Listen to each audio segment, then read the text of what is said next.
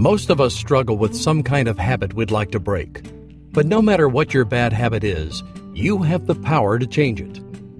Understanding the way the mind works can help rewire your brain and put an end to unhealthy behavior patterns without using willpower. Hi, welcome to Your Great Journey. Each week we offer you brief tips, techniques, and insights to help you move in positive directions and master big change. For more information, please visit yourgreatjourney.com. Today, we're talking with psychologist and coach Dr. Amy Johnson about her audiobook, The Little Book of Big Change, the no willpower approach to breaking any habit. Drawing on a powerful combination of neuroscience and timeless spirituality, The Little Book of Big Change offers a groundbreaking new approach to lasting change. Your habits and addictions are the result of simple brain wiring that can easily be reversed.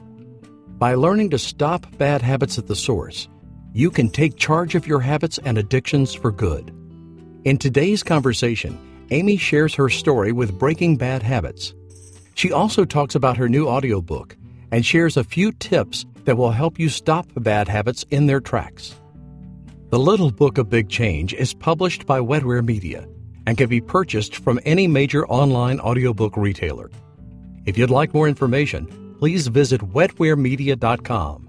That's WETWAREMEDIA.com. My name is Amy Johnson, and I've been a coach and a psychologist for many years. I found myself in the middle of a binge eating habit that felt completely out of control for me. So I was really stuck in this habit, knowing everything I know about psychology and spirituality and self-help and even helping other people through very similar things. I was just really kind of in a corner myself. I could not see how to see around this and get out of it.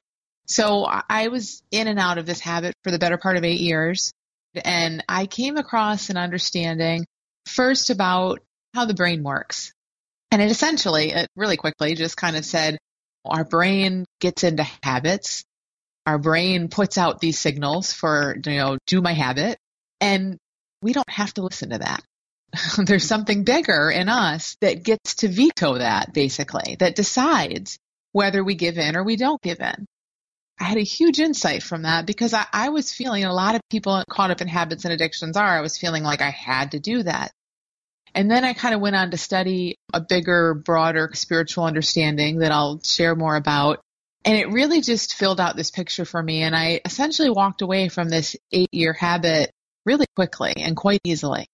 And so that inspired me. I started teaching these ideas to my clients, and I wrote the book, The Little Book of Big Change, really about that understanding. So the spiritual side of this, what I initially heard was really just about the physical brain. And then as I started to look more into, okay, what's true of all of our human experience?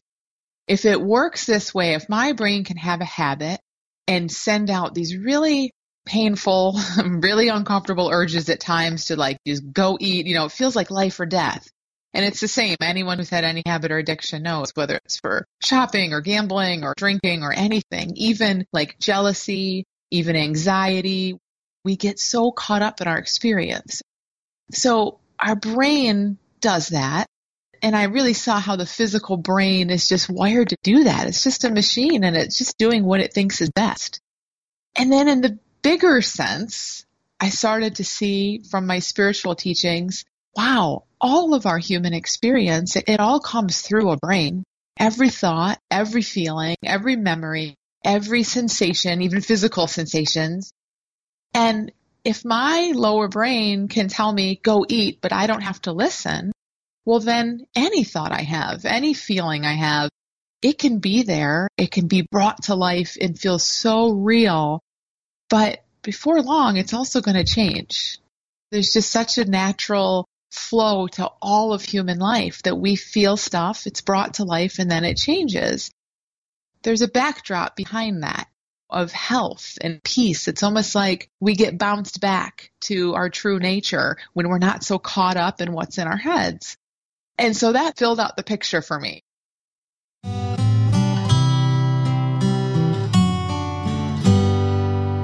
The Little Book of Big Change is a really, really different take on habits and addictions.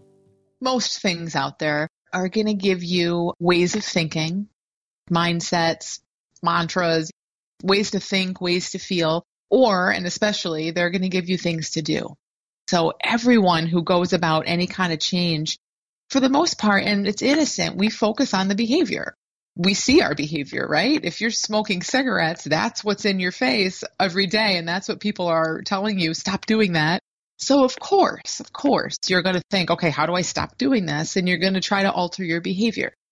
But where the Little Book of Big Change is different is it looks deeper. When we just go at it and try to change our behavior, we're sort of at a very superficial level.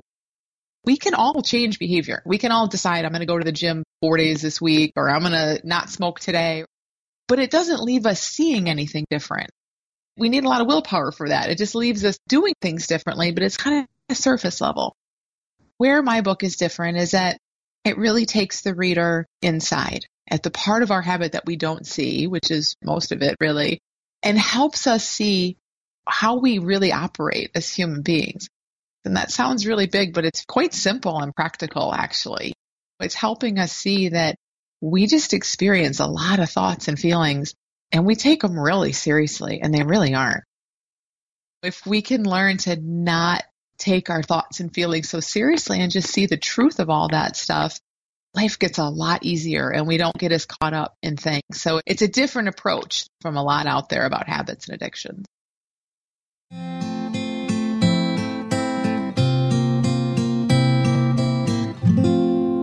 The pitfall of willpower, there are a few, but one is that it's an exhaustible resource. So you can be the strongest person on earth and have a ton of willpower, but you're not going to have it 24/7 and you're not going to have it for long. And the irony is the time when we need willpower the most is when we kind of have the least of it, So if I'm in the middle of some urge to binge eat and all I can think about is just eating a bunch of ice cream, for example, I don't have a lot of willpower because my energy is being used up focused on ice cream. We are resilient and peaceful, and we know how to live.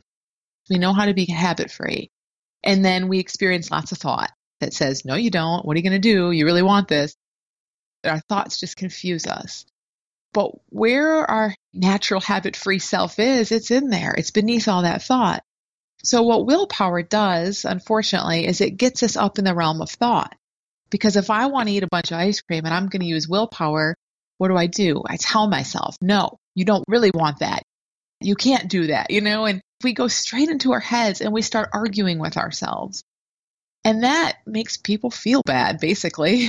And when we feel bad, we want our habits more because our habits are there to help us feel better. Yeah, it's kind of ironic that we use willpower so much, but it really makes sense that we can use it for a short period of time, and sometimes we do see some very quick results, and that gets people very excited. But it isn't a great strategy for long-term deep change.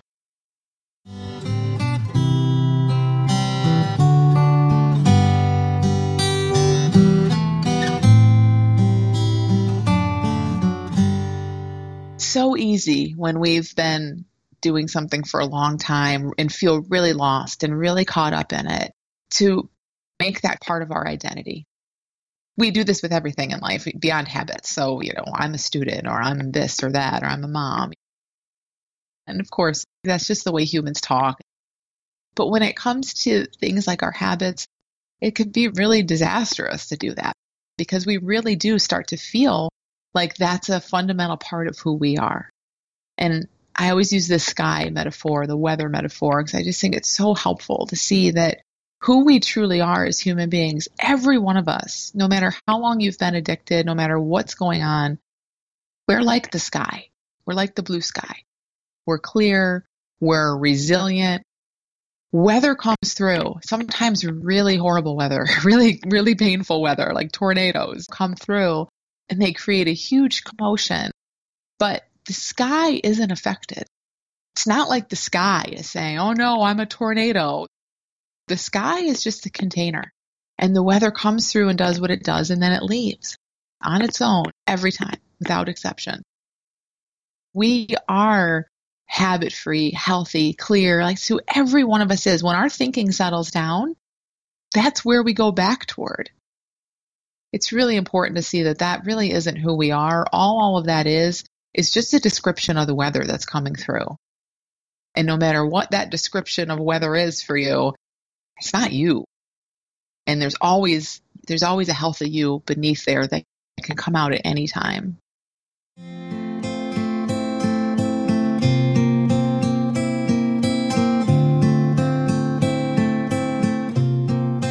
We all have lots of habits.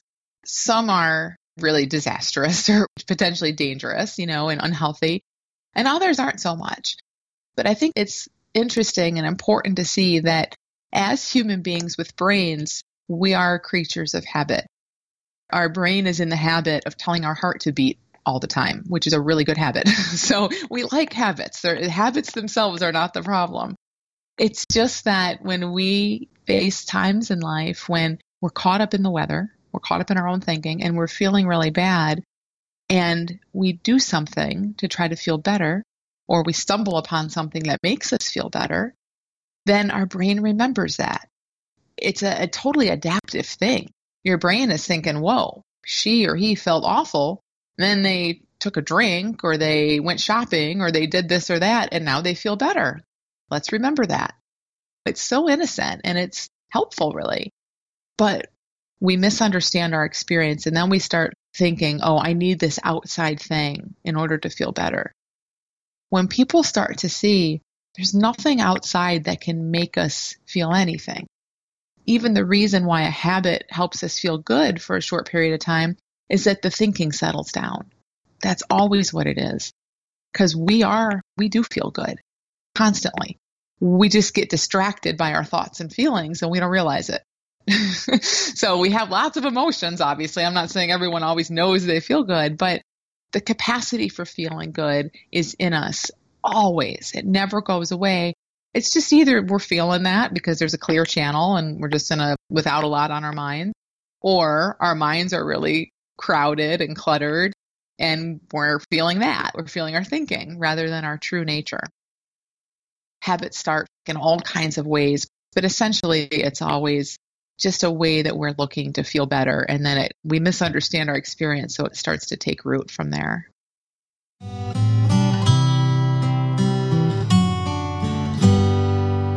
It's hard to hear sometimes, but one of the first things I would say to someone who's caught up in a habit is just take a deep breath, relax, know that truly, truly, you are fine. You are habit-free, and you have everything you need, information-wise, strength-wise. You're just caught up in surface level thinking and feelings that feel super, super real. They do to everybody. That's just how our experience feels. But the more you see, okay, all my thoughts and feelings and cravings and urges and all of this stuff, it's like weather passing through. And I don't have to give in to it all. It gets a lot easier. You don't need more information. You need to just let your mind settle down. And that insight and the common sense really is within you.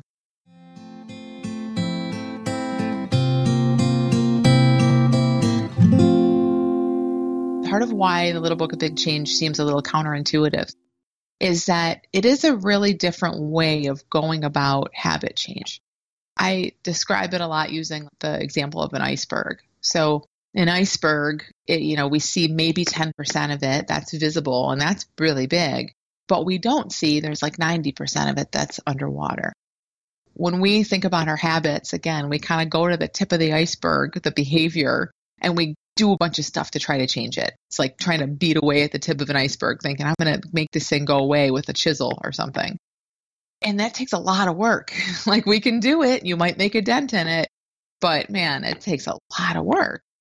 And you're missing the point. You're staying on the surface. So this understanding helps people change really from the inside out. When we see that we're habit-free, and the only time our habit's there is when our thinking is all jacked up, and we can just let our thinking settle down, it starts to shift things from the inside out. And it doesn't take massive action. You have a sea change, like you see life differently. So for me, I started to see I still had some urges to binge eat after I learned all this, but I started to see, oh, I'm feeling all kinds of stuff, but I know about this. This is temporary. This settles down on its own. I don't want to act on this. I just saw it differently because I had some real insight. So that's one of the ways that it's really different and really counterintuitive. Thanks for listening to this conversation with Dr. Amy Johnson about her audiobook, The Little Book of Big Change, the No Willpower Approach to Breaking Any Habit. You can purchase the audiobook from any major online audiobook retailer. If you'd like more information, please visit wetwaremedia.com. That's WETWAREMEDIA.com. Please be sure to subscribe to the show so you don't miss an episode. And if you like the show, please rate it and review it. Thanks for listening.